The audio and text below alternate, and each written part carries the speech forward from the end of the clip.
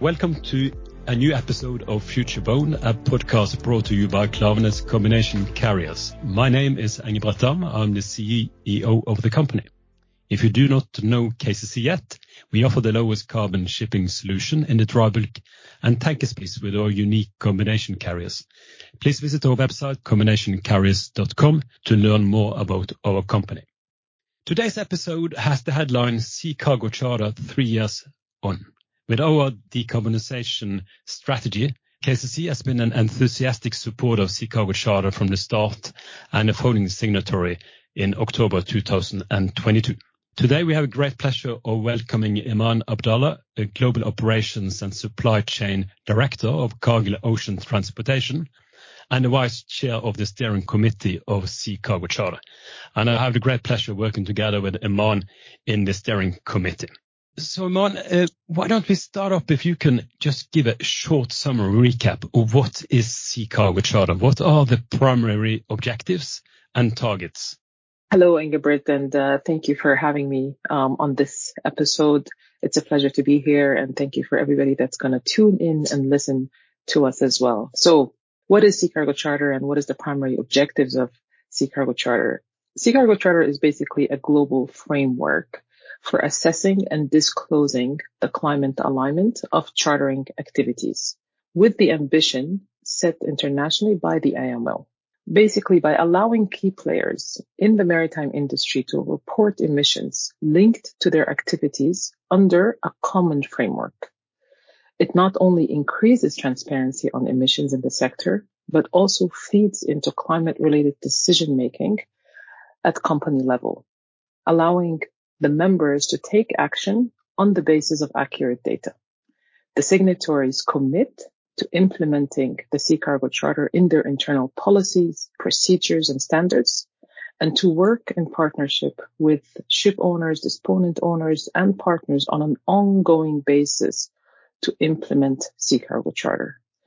It shares common principles and methodology with Poseidon principles for financial institutions and for marine insurers in terms of assessment, accountability, enforcement, and transparency. And if Engebret, you ask me, why should a company consider becoming a signatory? I would answer that question and say, well, if you are keen to commit to transparency, then you should become a signatory. If you also feel that you have an obligation to report on your emissions on an annual basis, then you should become a signatory. Because we report our climate alignment. It's not a league table, which is something that we've said several times. Actually, the methodology of the EEOI and Sea Cargo Charter, that means that your trajectory is based on the composition of your fleet and your trades as well. So no two companies would ever have the same trajectory.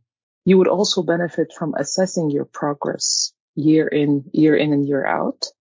And you would be building your organizational learning on decarbonization. You would be sharing experiences with industry peers and leading charters.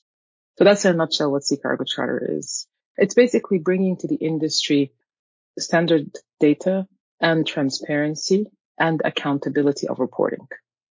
Thank you, Eman. That gives a good idea of what this is all about. Both you and I have been participating in the Sea Cargo Charter, working actively for the last 3 years, and a lot of things have happened. What is, in your take of the main experience that we have had over these 3 years since the inception in October 2020, when it comes to attracting new members, the experience from the reporting cycles? We have now done 2 to date, and a new one is coming in April, May. So what is your take on lessons learned over the last 3 years? So I think there has been several lessons learned. The biggest lesson for us was how challenging it was initially to be able to even gather the data. How can you make sharing of data and to standardizing which data is required part of your day-to-day processes? How can you embed it into your contracts? How can you educate your counterparts, your owners, your disponent owners, and so forth, so that they become part of the journey? So it is definitely a journey. And the most important thing is that we all understand and realize that by collecting data, by sharing data, we are building a very different foundation in the industry than before. I say this and I'll continue to say this.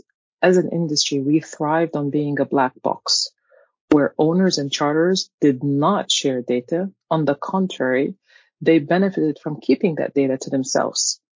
Whereas today, we're going into a completely different era that is underpinned by sharing data. So I think that was one of the biggest lessons learned. So that's number one. Number two, to try to attract new members and onboard new members. Again, it has also been challenging. But what I do find very, very interesting that since the inception of Sea Cargo Charter, throughout the conversations that I've had with possible members, that a lot of them have actually taken on board a lot of the work that we have done in the association. Some companies went to the extent that they're using the Sea Cargo Charter form to collect data, believe it or not, but yet are still a bit hesitant or uncomfortable officially signing up. To me, this is actually a sign of big success because that means that people believe in what we are trying to pursue and what we're trying to do and the importance of gathering data. But at the same time, it's only a matter of time when we can actually bring them on board. So those are just some of the learnings and some of the challenges that we've faced so far. I guess, Eman, is also right to say that, just the fact that Sea Cargo Charter has more or less standardized reporting and transparency in shipping with the Sea Cargo Charter clause, which is implemented into, if not every charter party around the world, at least a very high proportion of it. And also, again, this format of, as you mentioned, the form of reporting. That's a great success in itself. Absolutely. I think this speaks a lot about what has been achieved. And again, our goal and our objective is to make sharing data a common practice within the whole industry. Whether you are a member or you are not, that the whole industry believes in that common goal. I guess when just back again to the what we call the challenges of attracting members, it has grown quite a bit, but we would have liked both you and me and everyone else active in Sea Cargo Charter to increase the signatories even further. And you mentioned it in the start that this is not a league table, but again, this is still keeping a lot of companies back, that they are afraid of being compared to their peers in the same industry. And they are afraid that they actually will not be able to deliver on the trajectory of emission reductions that IMO has issued and which is the base for the trajectories in Sea Cargo Charter. So how can we do it better, you think, when it comes to getting this point straight? Yeah, so I think you've summed it up pretty well. But I would just start first perhaps by acknowledging that in our last reporting cycle, we represented approximately 18% of global shipping trade, which is quite significant if you think about it, knowing how fragmented our industry is. So 18% is actually quite a considerable critical mass. So that's number one. Number two, I think in addition to the reasons that you've mentioned, one of the main obstacles that we face when we try to attract more signatories is actually a lot of companies have their own reporting mechanism, if you say. So they already issue their own, sustainability report. And within that sustainability report, they're reporting on scope 1, scope 2, as well as scope 3. But they don't necessarily have the nuances of having only their scope 3 being reported under a different framework and then being put within the same report as other industry peers, for example, where they do run the risk of somebody who does not understand or misinterpret the report and say, oh, this company is misaligned at this percentage, whereas this company is misaligned or aligned at that percentage. And this is something that we acknowledge. At the same time, I think there's more work to be done because the IMO's previous strategy and ambition was considerably far from the Paris Agreement. So if your company was aligned with the Paris Agreement and SBTI, perhaps signing up to Sea Cargo Charter was a bit of a deviation. Whereas guess what? And you know that, of course, Engebret, that, a few weeks ago, all of the Sea Cargo Charter signatories agreed to increase that significantly to the IMO's current ambition. So we're actually aligning to the IMO's latest strategy, which sets a goal to reach net zero by or around 2050 compared to the 2008 levels, with interim targets in 2030 and 2040. As well, we consider now the full life cycle emissions, well to wake from a CO2 perspective.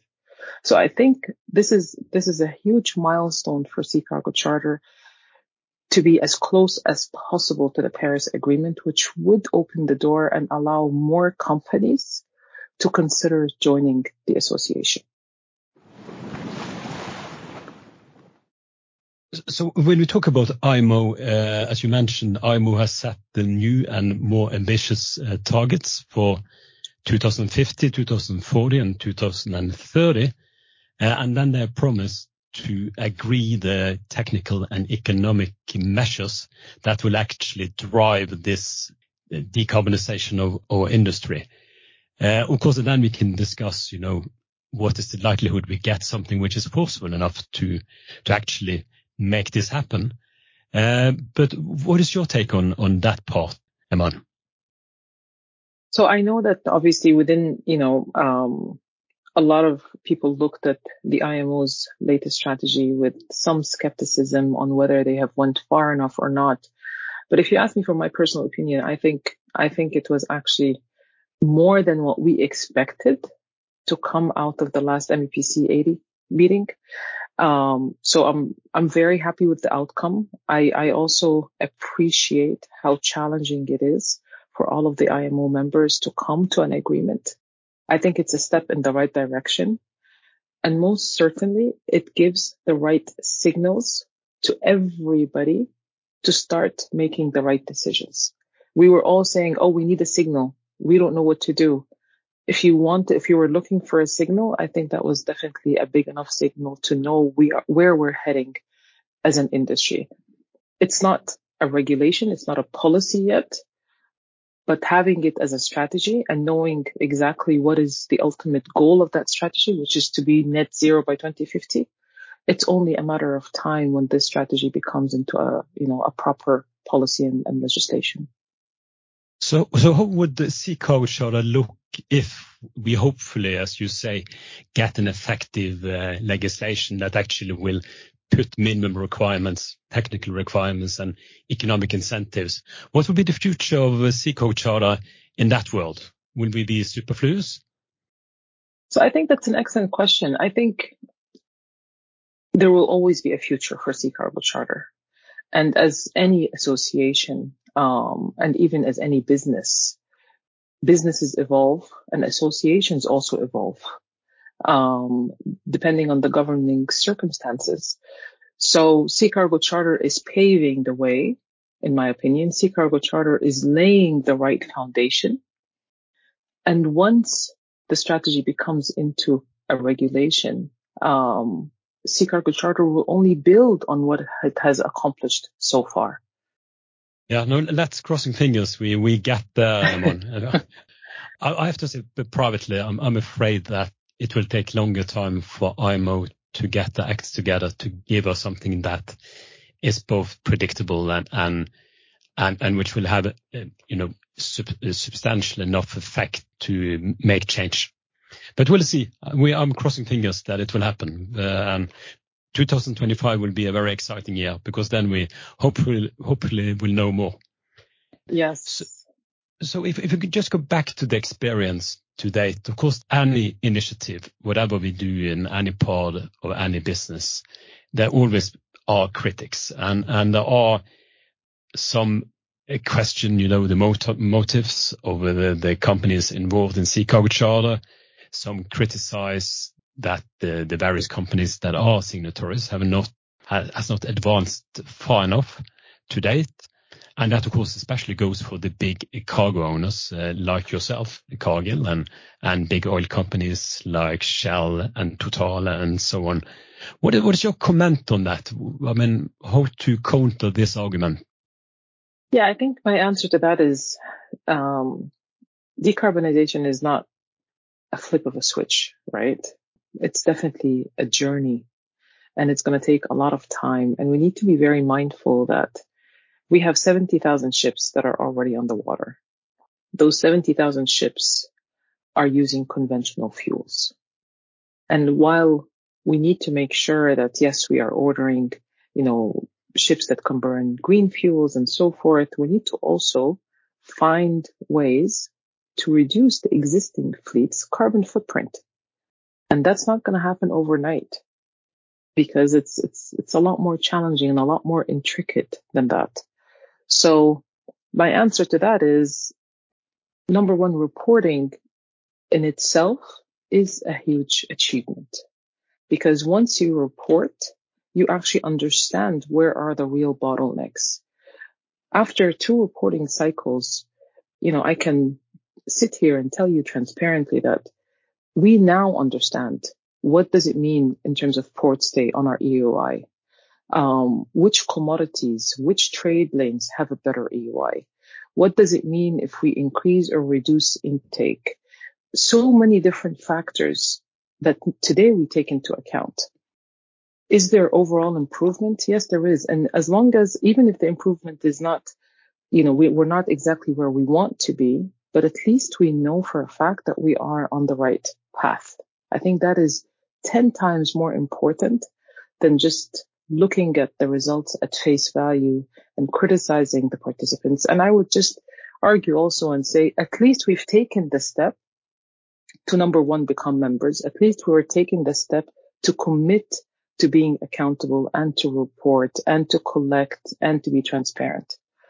So instead of criticizing what hasn't been done, I hope that, we'll become a little bit more positive to actually appreciate what has been done and what has been achieved. Yeah, and I do feel still when I meet people that it's sinking in. I think if they think around it, they will appreciate where we have progressed together. So if you look ahead, Eman, of course, what could a Sea Cargo Charter look like ahead? I mean, as you have said repeatedly, the focus has been on transparency and reporting. What could Sea Cargo Charter become more? Because there is a room filled of leading charters in the world, and you mentioned the high percentage of actually seaborne trade being covered by reporting in Sea Cargo Charter. So having this forum, what could Sea Cargo Charter do more ahead in time? So I think first of all, it's by opening Sea Cargo Charter to a wider base of members, which is recognizing the key role that ship owners play in decarbonization.